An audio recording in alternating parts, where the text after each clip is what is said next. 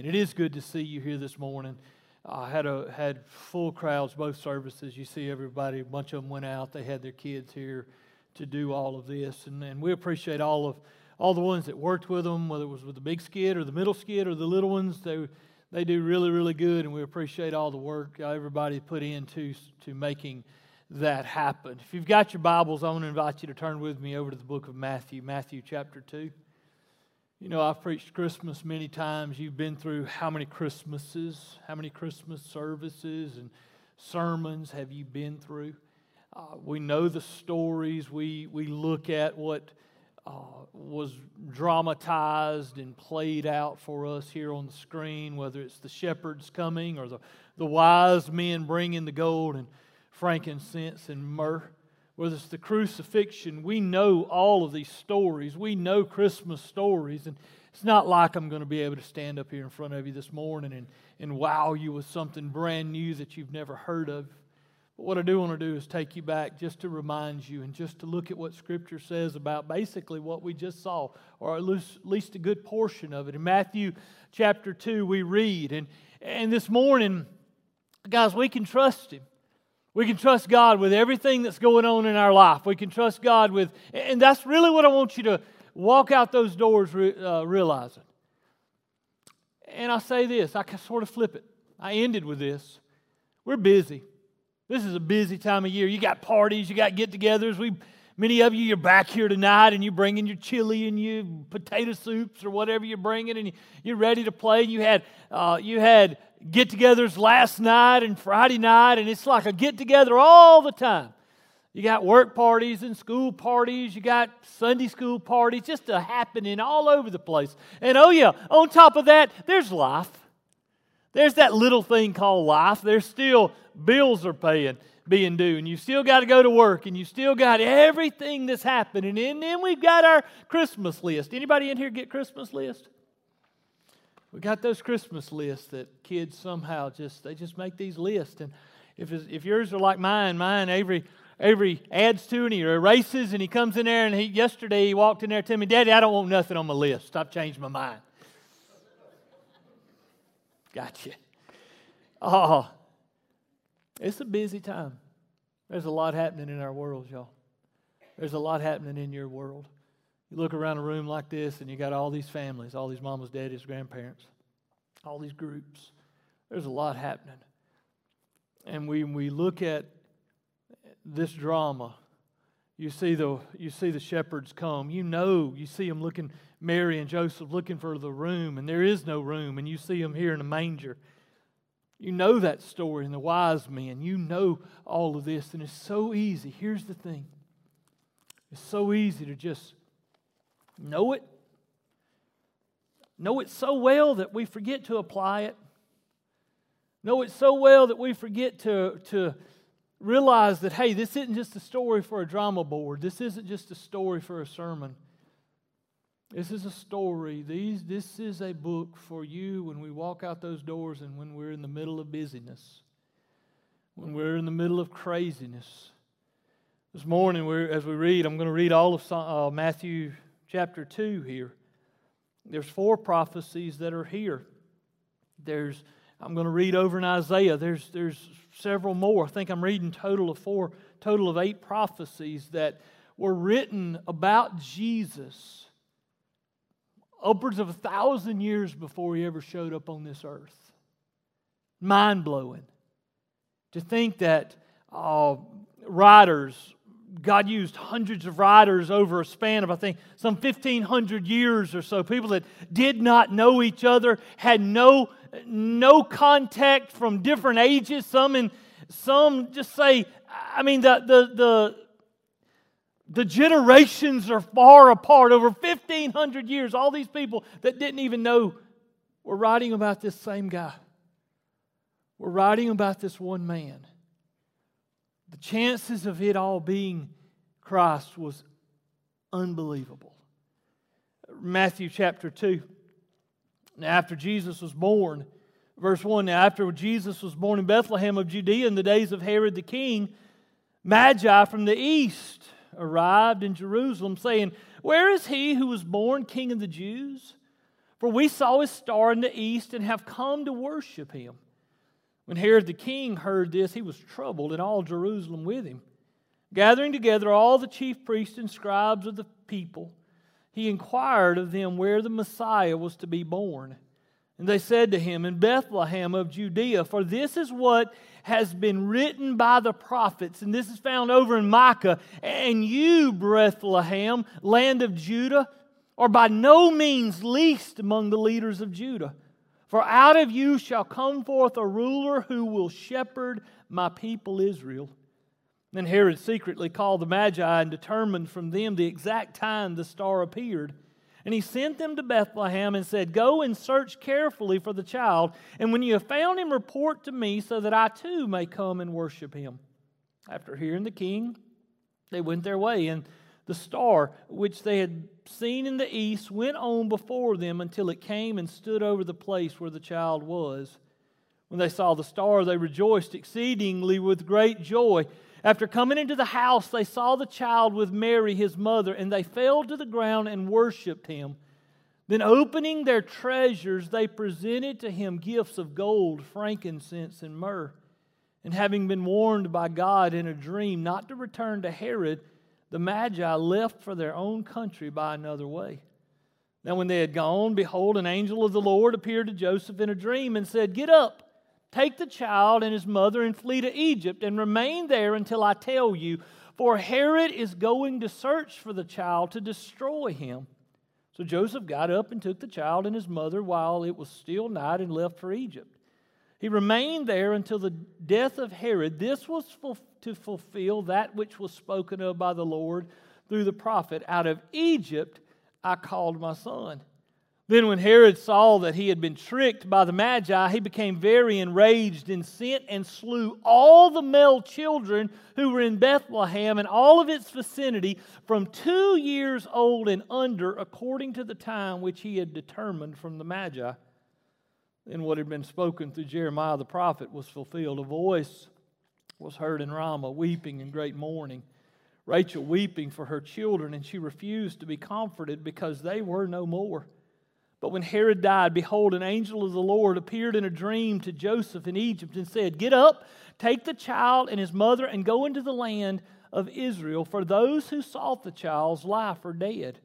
So Joseph got up, took the child and his mother, and came into the land of Israel. But when he heard that Archelaus was reigning over Judea in place of his father Herod, he was afraid to go there. Then after being warned by God in a dream, he left for the regions of Galilee and came and lived in a city called Nazareth. This was to fulfill what was spoken through the prophets. "He shall be called a Nazarene." Here in this text you have 4 different Old Testament prophecies that are fulfilled. In Scripture there are some 400 plus different prophecies that speak of exactly who Christ would be. It talks of His birth. It talks of His lineages. It talks of who comes from the line of Abraham and Isaac and Jacob. It talks about who comes through the line of David. It talks about his father, Jesse, and how he comes down through there. We have prophecy that talks about where he is born and out of what region he will come out of. It talks about a virgin. We'll read that. Turn over with me to Isaiah. Look at Isaiah chapter 7. We see Scripture tells us, and here's the deal, this is being told 1,000 plus years before Jesus ever comes on the scene. God is speaking through various different people in various different regions of the world. And they're all speaking about this one. You say, well, and let me try to put it in context for you. Imagine us sitting here today and being able to pick with pinpoint accuracy a ruler who is going to rise up 1,000 years from today. And you can tell it, you can write down right now exactly who his family tree is going to be from. You can write down exactly where he's going to be born, how he's going to die, how he's going to live. You're going to be able to pick the exact type of persecution and death, you're going to even be able to pick with pinpoint accuracy that his friends are going to betray him, and that he's going to be sold into captivity for 30 pieces of silver, and he's going to die on a cross, and they're not going to... Here's the deal. Crucifixion was really not even talked about back when they were prophesying about it. And here's what else you're going to be able to do. You're going to be able to pick that he's going to die with sinners on his right and on his left, and their legs are going to be broken, and his legs are not going to be broken. You're going to be able to, with pinpoint accuracy, 1,000 years from now, find that one human being. Isaiah chapter 7, beginning verse 14, says this, written some 600 years before Jesus was ever born. 600 years. Listen to this. You're going to be able to pick his mama, the kind of mama she'd be. Therefore the Lord himself will give you a sign. Behold, a virgin will be with a child and bear a son, and she will call his name Emmanuel. Look over in chapter 9. Chapter 9, beginning in verse... just pick somewhere. I mean, really, the Lord... look at verse 7. No, verse 6. For a child will be born to us, a son will be given to us, and the government will rest on his shoulders, and his name will be called Wonderful Counselor, Mighty God, Eternal Father, Prince of Peace. There will be no end to his increase or his government or of peace on the throne of David and over his kingdom, to establish it and to uphold it with justice and righteousness. From then on and forevermore, the zeal of the Lord of hosts will accomplish this. Look at chapter 11, verse 1. Talking about where he's coming from. I mean, this is just a sampling from Isaiah some 600 years before. Then a shoot will spring, verse 1. Then a shoot will spring from the stem of Jesse, and a branch from its roots will bear fruit. The Spirit of the Lord will rest on him, the Spirit of wisdom and understanding, the Spirit of counsel and strength, the Spirit of knowledge and the fear of the Lord. And he will delight in the fear of the Lord, and he will not judge by what his eyes see, nor make a decision by what his ears hear. But with righteousness he will judge the poor and decide with fairness for the afflicted of the earth. And he will strike the earth with the rod of his mouth, and with the breath of his lips he will slay the wicked. Also righteousness will be the belt about his loins, and faithfulness the belt about his wrist. Hundreds of prophecies were written throughout Scripture of who this one Jesus was. You can Google this. Mathematicians, learned mathematicians, college scholars set out years ago to look at probability. Probability judges the chance of something happening and uses math to figure it out, picking just 8 of the prophecies.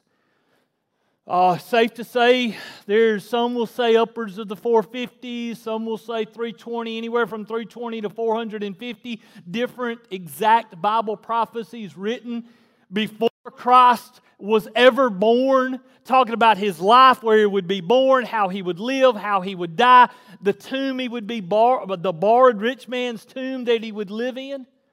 The probability of just 8 of those, okay? Remember I said, hey, let's talk into the future. Let's pick that guy. Let's pick a person 1,000 years from now that's going to be exactly this. The chances of us finding the one man and all 8 of them hitting is like 1 times 10 to the 17th power. That's a 1 in 100 quadrillion chance of hitting it. You say that number's big? It's pretty big. One way these scientists, these mathematicians put it in order was they said you take a silver dollar, okay, a silver dollar, and you paint a silver dollar black. And you cover the entire state of Texas with silver dollars from north to south to east to west. You cover the entire state of Texas with these silver dollars 2 feet deep. And you ask one blind man, and you stir them all up, and you ask one blind man to begin walking it wherever he wants to in the state of Texas, and in those 2 feet deep coins, he gets one pick.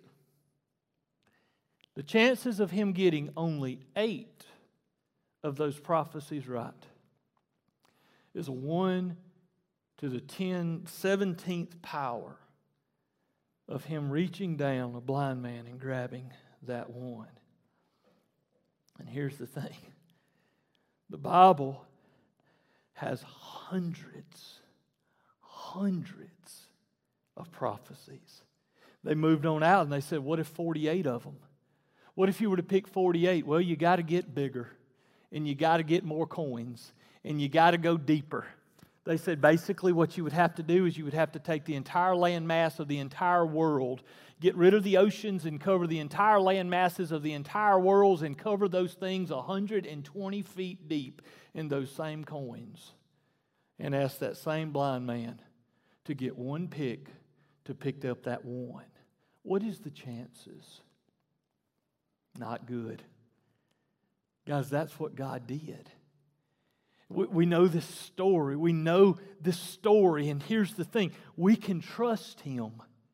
We can trust Him that when He says, look, when He says, I know the plans that I have for you, declares the Lord, guess what? He knows the plans that He has for you, declares the Lord. When He says you can do all things through Christ that strengthens you, guess what? You can do all things through Christ that strengthens you. He's not just willy-nilly pulling phrases out of the sky. This book is filled with verse after verse written not to some foreign group on some foreign planet, but no, it's written to you specifically.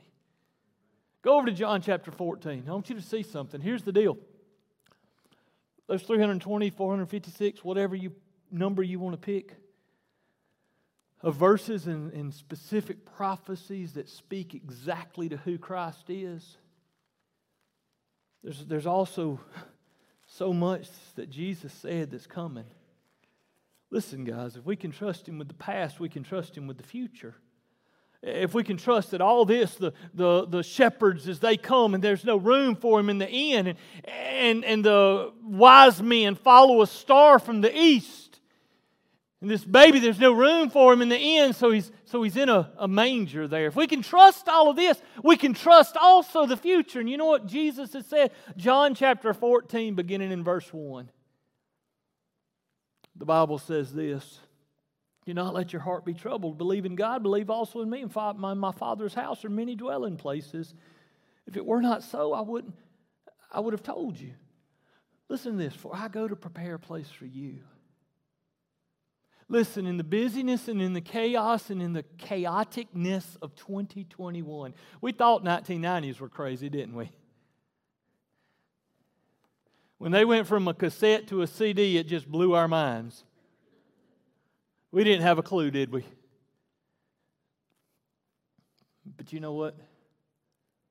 In the middle of all that craziness, in the middle of pandemics and in the middle of variants, and I don't even know the new words for them. This Bible right here, this same Bible that said, hey, a virgin will bear a son. You'll call him Emmanuel. And that same Bible, this same Bible that says all those things is telling us that, hey, I go to prepare a place for you. And if I go and prepare a place for you, I'm going to come back and I'm going to get you that where I am, there you'll be also. Guys, we can trust that. We can believe that.